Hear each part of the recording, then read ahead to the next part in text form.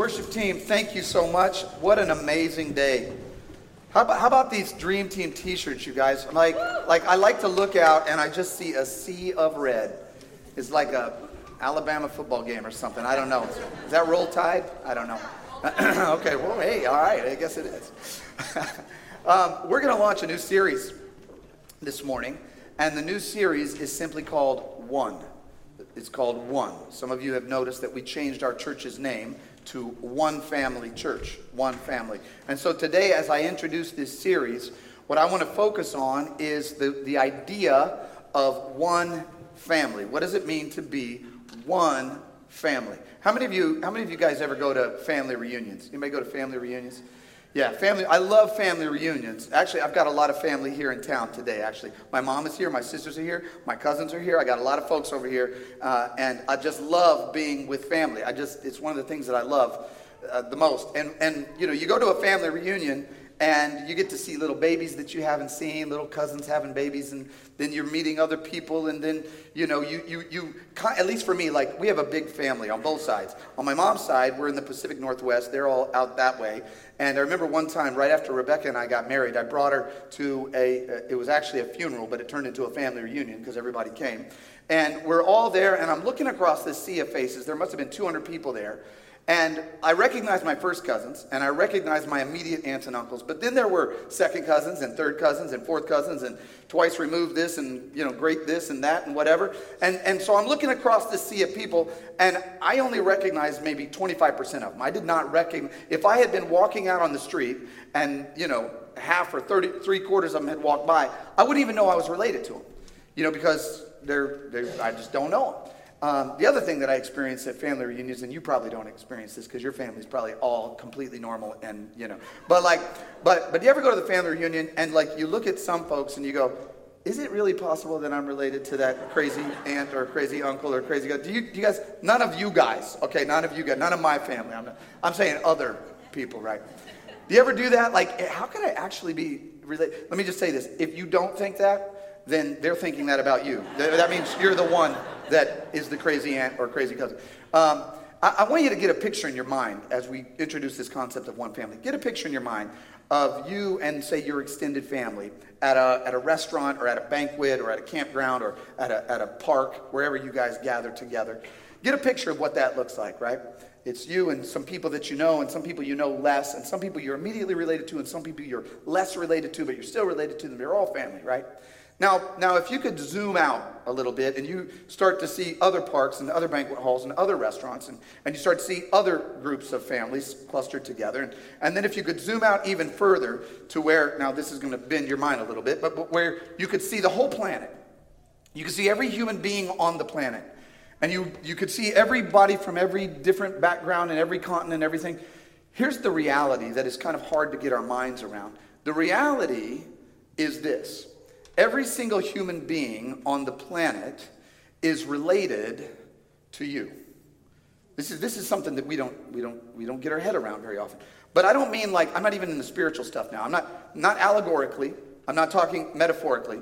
You are actually, if you were to go on Ancestry.com or 23andMe or one of these, you know, ancestry sites, and you could trace your lineage far enough back, you could trace your genealogy far enough back, you would find out that every single human being on the planet is biologically related to you. I've got a biologist in the second row nodding vigorously right now. I got backup.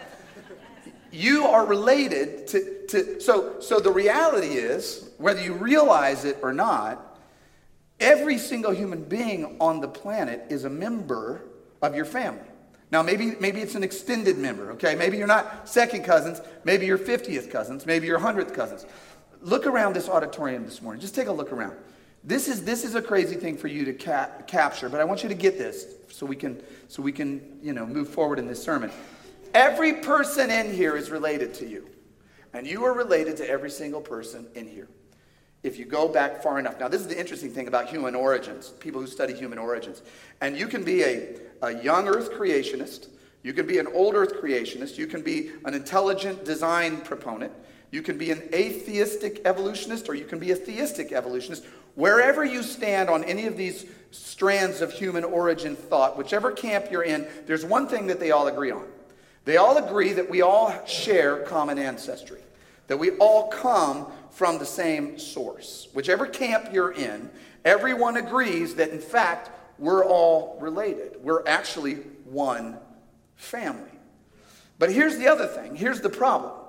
The problem is that from the beginning of time, human beings have turned against each other. Family against family, brother against brother. If you look at the book of Genesis, you look at the Bibles, open to the first page, it starts off great. First chapter is amazing.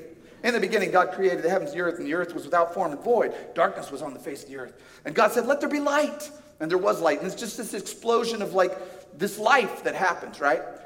Flip over to page 3, all right? And one brother is picking up a rock and crushing the skull of his brother, and his blood is being spilled. The first homicide, fratricide, 3 pages in. You barely even get started, and we're turning against each other. The theologians call this descent of man. They call it the fall. There's a theological term for it. It's called the fall. The fall is just this recognition that as human beings, we are plagued by envy, lust for power, greed, right? Shame, and we seek our own benefit to the detriment of our own brother and our own sister. That's the history of human beings on the planet. Even if you're not a Christian, you're not a believer, you don't believe in a theological term called the fall. If you just look at the arc of history throughout all time, on every continent, in every generation, you will see the plague of people looking out for themselves to the detriment of others.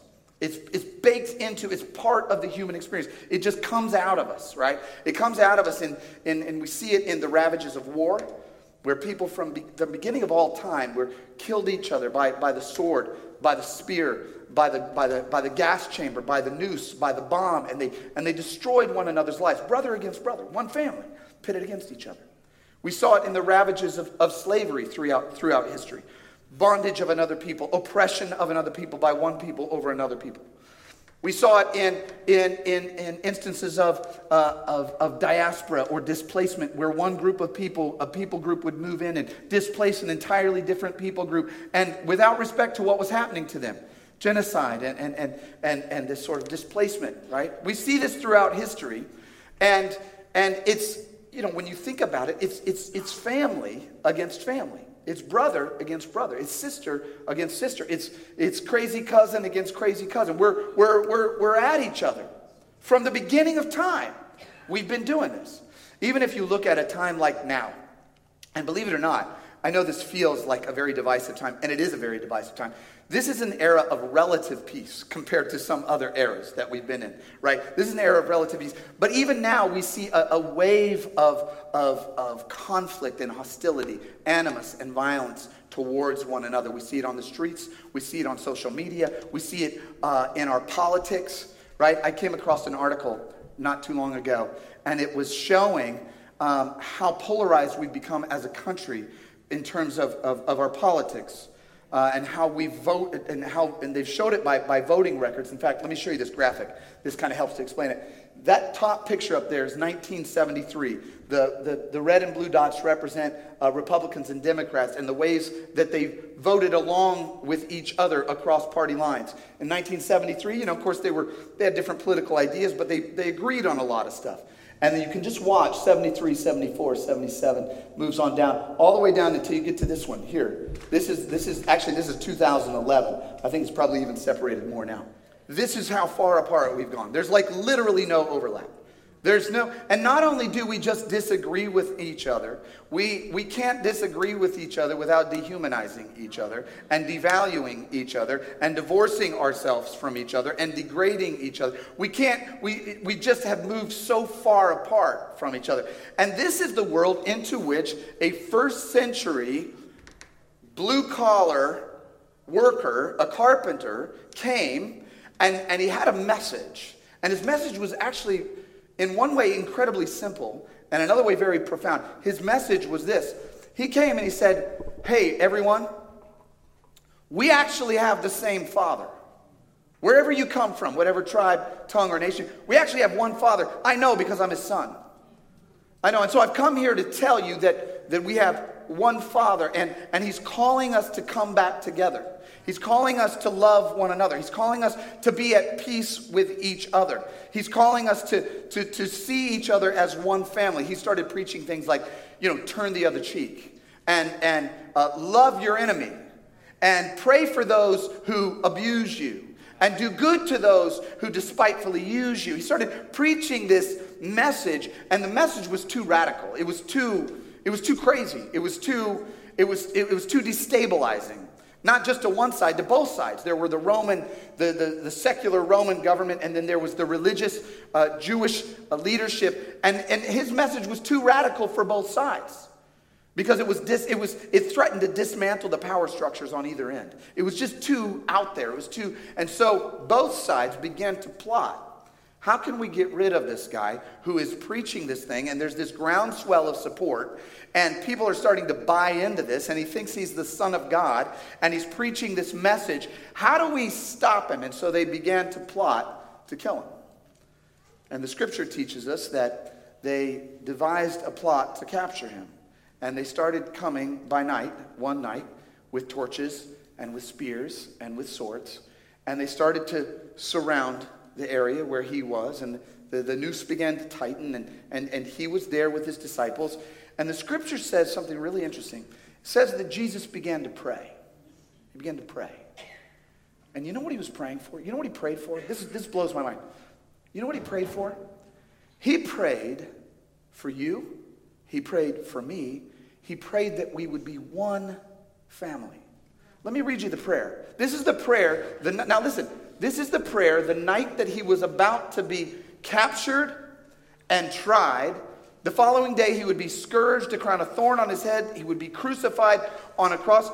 The night before he was killed, the night of his arrest, this is his prayer. He says this: I pray for those who will believe in me, that they may be, help me out, one, Father. Just as you are in me and I am in you. I pray that they may be one even as we are one. I and them and you and me, so that they may be brought to complete unity. Then the world, he said, will know that you sent me and that you have loved them even as you have loved me. This is his prayer. You got to imagine this. The night that he's dying, the night before his death, the night that he's being captured. He's praying that we would become one. That's his prayer. That's your final prayer. That's the last thing you want. You want your people to become one. You want to bring people and God back together in love. That's what your prayer is at the final moments of your life. And if you look back at the text, you start to discover that this was his mission all along. This is what he came for. He came to bring every tribe, nation, and tongue back together as one under God. That was his mission. That's why he came. That's why the longest recorded conversation between Jesus and anybody else in the Bible was with a woman from a different ethnicity, a different culture, a different tribe, a different language, a different religion than him. That's the longest recorded conversation between Jesus and anybody. Oh, the woman at the well. It's the longest. That's why his most famous parable is about a Samaritan, a person from a different culture, a different tribe, a different ethnicity, and how that Samaritan reached out and helped somebody else who was not one of their own. How an outsider became an insider. That's why the night he was betrayed, he prayed that we would become one. That's why, now watch this, the day that he was crucified, the scripture says that the veil in the temple that separated the Holy of Holies from the rest of the world, the veil was torn in two. Why? So that every human being on the planet, no matter where you came from, no matter your background, tribe, nation, tongue, ethnicity, culture, would have access to the Father through the Son.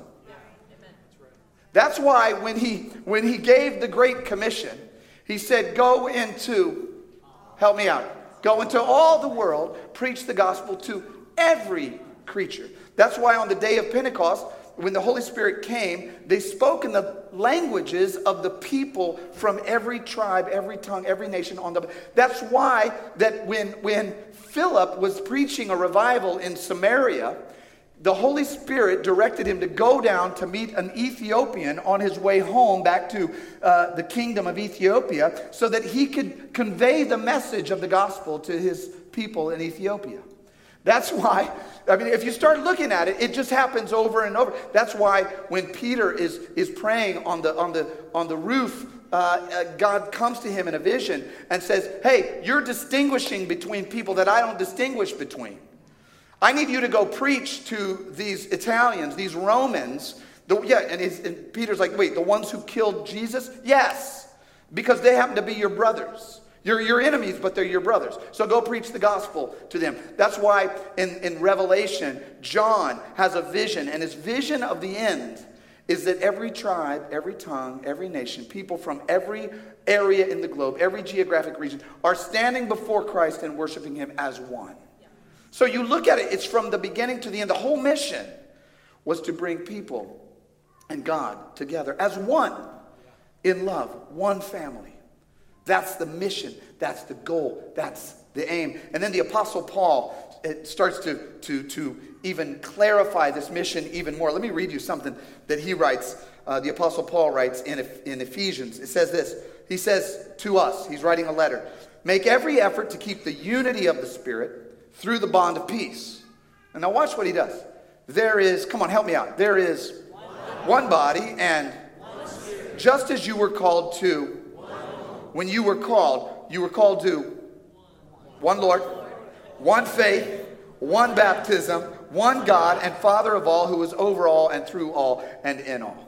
Do you think he wants us to get the power of one? Do you think he wants us to understand that we are one family under one God? Here's how he writes it to the Galatians. He says, there is neither Jew nor Gentile. There's neither slave nor free, nor is there male or female. For you are all one in Christ Jesus.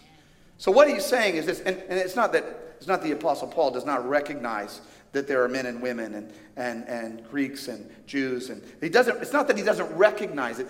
What he's saying is that every identity that you attach yourself to and to which you are attached becomes subordinate to your identity as a child of God and a brother and sister to everybody else. Every other identity.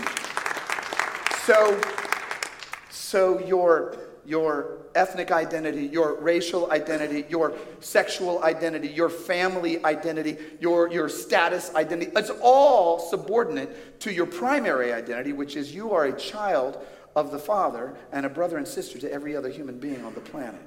You are one. You are one. So how does this shake out? Like how does this actually, this is big theological ideas, right? How does it shake out? Well, it starts to shake out in the New Testament. We start to see how the Apostle Paul teaches and how other apostles teach us how to apply this truth in our lives. And it starts with a sense of shared status. That's the first part of what you need to grasp. It's a shared status. In other words, a shared status means that your value and worth is no greater than and no less than the value and worth of every other human being on the planet. I mean, we can say that, right? But do you really, really get that? Your value and your worth is no greater than and no less than the value and worth of every other human being on the planet. Can I just talk real talk for a minute with you guys and get into some stuff? I want to talk about, how much time do I have? I have like a 4-hour sermon, and I've only got about 8 minutes to finish it. Okay, so I finished half of it in the first service, so I'm going to try to get 3/4 of the way through it in this service.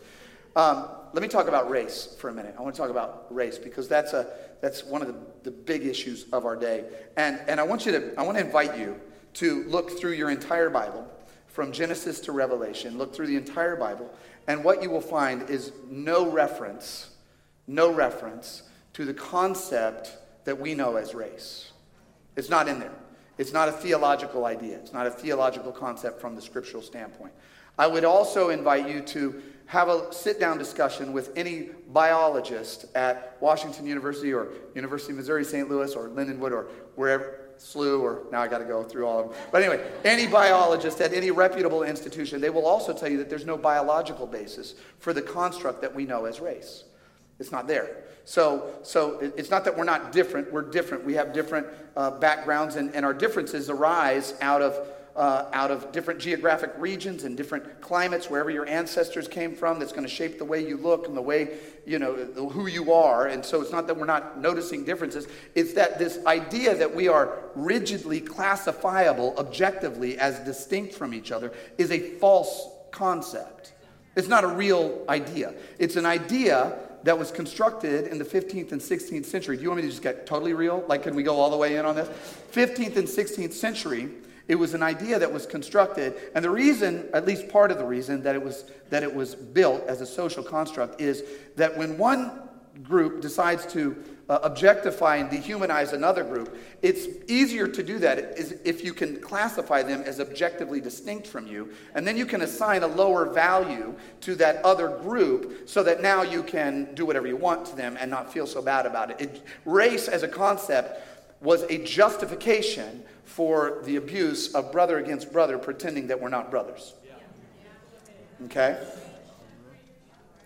So we're just getting into the deep end of this. So I'm actually leaving town on Tuesday. So if you don't like this, I'm going to have my out of office reply email, and I'll hit you back in like 2 weeks after you've cooled down. So here's the reality.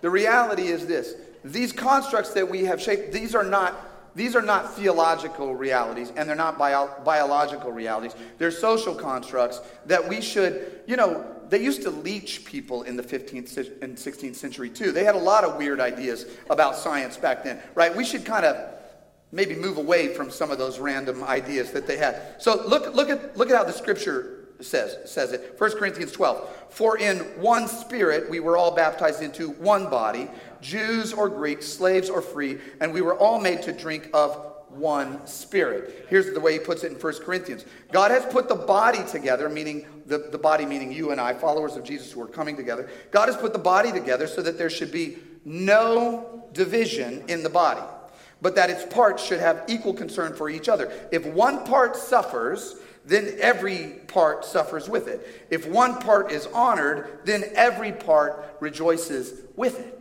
He says, if you start to segregate yourself on the basis that you are distinct categories, you are missing the whole idea. I don't know, has anybody ever stubbed your toe? You stubbed your little pinky toe. Ever stubbed your toe? You know it hurts so bad, right? What if your brain said to your toe, dude, that is not my problem? I am the brain, you are the toe, you stubbed yourself, and I got nothing for you, right? But that's not what the body does. When you stub your toe, your whole body goes, right? Your whole body gimps over to the freezer and gets some ice and puts it. The whole body gets engaged when the toe is hurt, right? The body of Christ is like that. The body of Christ is, hey, we're all one. There's nothing that impacts one group that doesn't impact the whole group, right? In fact, if your respiratory system told your nervous system, you and I are separating, right? Your body shuts down. It goes down. The Christian worldview, the Jesus vision is that all are one. In all of our distinctness, and all of our differences, and all of our diversity, we are unified. We are one. Okay, I'm going to keep going, all right? Because I've got about two minutes. We are all one. So here's what happens when you have shared status. When you have shared status, that leads to mutual service. Shared status leads to mutual service. I'm going to give a shout out to Colby Sheridan. Colby, are you in here this service, or were you in the first? I don't know. Here he is. All right, Colby Sheridan. All right, nobody knows Colby Sheridan. You guys don't know him. He's way back there. Like 5 people know him. Nobody hardly knows Colby Sheridan. He's the leader of our lift team. All right, he's the somebody knows him and gave him a whoop whoop. He's the leader of our lift team. The lift team are the people who come before the rest of us get here, and they're setting things up and putting everything in place so that when we come in, we just walk in and it's like, oh man, this is awesome, right? They're behind the scenes doing it. They're behind the scenes making it. You may not know this. In fact, I'm sure you don't. Colby Sheridan is the chief operating officer of Midwest Regional Hospital. He's a guy who could pull rank on a lot of us here and say, hey, I'm a COO. Okay, my status is here, and I'm not a guy who puts speakers up. Okay, that's just not me. I have people do that for me, right? The first time I realized how much I loved Colby Sheridan was the time that I was coming out of the church super early on a Sunday morning. I was coming out of the family center at like 7 o'clock in the morning. And Colby Sheridan is out there with a leaf blower blowing cigarette butts off the sidewalk so that when the rest of us come to church, we don't have to walk through all the trash on the loop, because he recognizes that he has a shared status, and a shared status leads to mutual service. All right. Love you, Colby. Now you all know Colby. All right, good. Join his team. All right? All right. So the scripture says this, Ephesians 4. So Christ himself gave the apostles, the prophets, the evangelists, the pastors, and teachers. Why? Why did Christ give the church these people? To equip his people, to equip the saints for works of service. Why? Just so that we can randomly serve one another? No. So that the body of Christ may be built up until what? We all reach unity in the faith. The reason we serve each other is so that we can come together. There is a theological underpinning to somebody sweeping cigarette butts off the sidewalk. It's to bring oneness. It's to create one family. It's to bring God and people together in love as one. As one. As one. So, I'm going to read one more. 1 Peter 4. Each of you, it says, should use whatever gift you have received to serve others as faithful stewards of God's grace in its various forms. He's saying all of us, you're all parts of the body. You got toes, you got ears, you got noses, but we're all coming together to serve one another so that the body can be built up. And it's not a random form of service. It's not just so that we can serve. It is for what I want to call an aligned purpose. An aligned purpose. The scripture is not saying we're all alike in every way. It's saying we're all aligned in certain ways. We're aligned in purpose. We're aligned in mind. We're aligned in spirit. We come together. I'm going to give you 3 verses. We're going to skip a slide, and we're going to come down to 3 verses.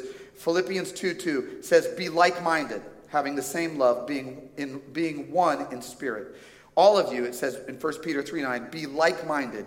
In 1 Corinthians 1:10, be united in the same mind, in the same judgment. What it's saying is this: I want you to move together as a family towards one common purpose. You don't have to think alike in every single way, but you have to be like-minded in the purpose and the vision and the direction that you're going. I want you to become one. Now here's the question, and I'm going to wrap this up. How do we do this?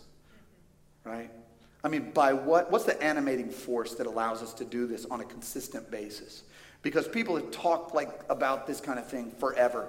There have been efforts, to bring people together. There were songs, there are dances, there are kumbaya moments, around the world. And they fall apart. It doesn't work, right? There's one animating force that Jesus says that can make this thing work. It's the force of divine love. And divine love is not just regular love. It's divine love. It's the love that you get to convey to somebody else only when you only have the capacity to do it when you've experienced it from your Father. You cannot love someone unconditionally until you have been loved completely, until you have received the love of the Father so comprehensively, you have received it so fully that now you can turn to the person that you do not like and love them unconditionally and recognize them as being a person formed in the image of God, which means they are God's child, which means they are your brother, which means they are your sister, which means they are your family, which means we are one family. We are one family. I want to end with this. I got through 3/4 of my sermon. I got a quarter of a sermon I'm going to preach to you when I come back in town, okay? I want to invite you to a family reunion. And I want to invite you to begin expanding that family reunion beyond these walls, beyond this city. I want to invite you into Christ's vision, Christ's mission, the thing that he came for. I want to invite you to participate in receiving the divine love that he has for you so that you can convey it to everybody else that you meet. So that you understand yourself as having a shared status. So that there is mutual service. You're willing and able to serve other people towards an aligned purpose, empowered by divine love. Receiving God's Spirit into your heart. Receiving the power of Christ into your heart. Because when we do that, then we actually fulfill Christ's prayer that he prayed the night he was betrayed. Father, I pray that they would become one. Make them one. That's what I want, so that every tribe, tongue, and nation from around the globe could come back and recognize ourselves as one family under God. Would you stand with me right now? I want to invite the worship team to come up. I'm going to just pray for you right now. And as I'm praying, I would pray that you would ask God to reveal his love for you, to you. His unconditional love for you. Because when you begin to experience that, it will just flow from you. And then you'll forget, and then you'll mess it up. But you don't have to claw and fight your way back, because he's right there just emanating love back to you. That's who he is. That's who you are. That's who we are. One family. Let me pray. Father, your presence is here and doing work in our hearts. I pray for those of us who need to be reminded of your love, of your unconditional love for us, of your grace, your mercy, your power, and your mission, your vision for us, that we might become the emissaries of love and the ambassadors for divine love on this planet, breaking down all of the walls of hostility and reconciling the world to one another, and ultimately reconciling every human being on the planet back to you. Father, we pray that our life would fulfill your vision and your mission, that the world would become one. We pray this, Lord, to your honor, to your praise, and to your glory. In Jesus' name we pray. And everybody said, amen. You guys have an awesome week, and we will see you next Sunday. God bless you.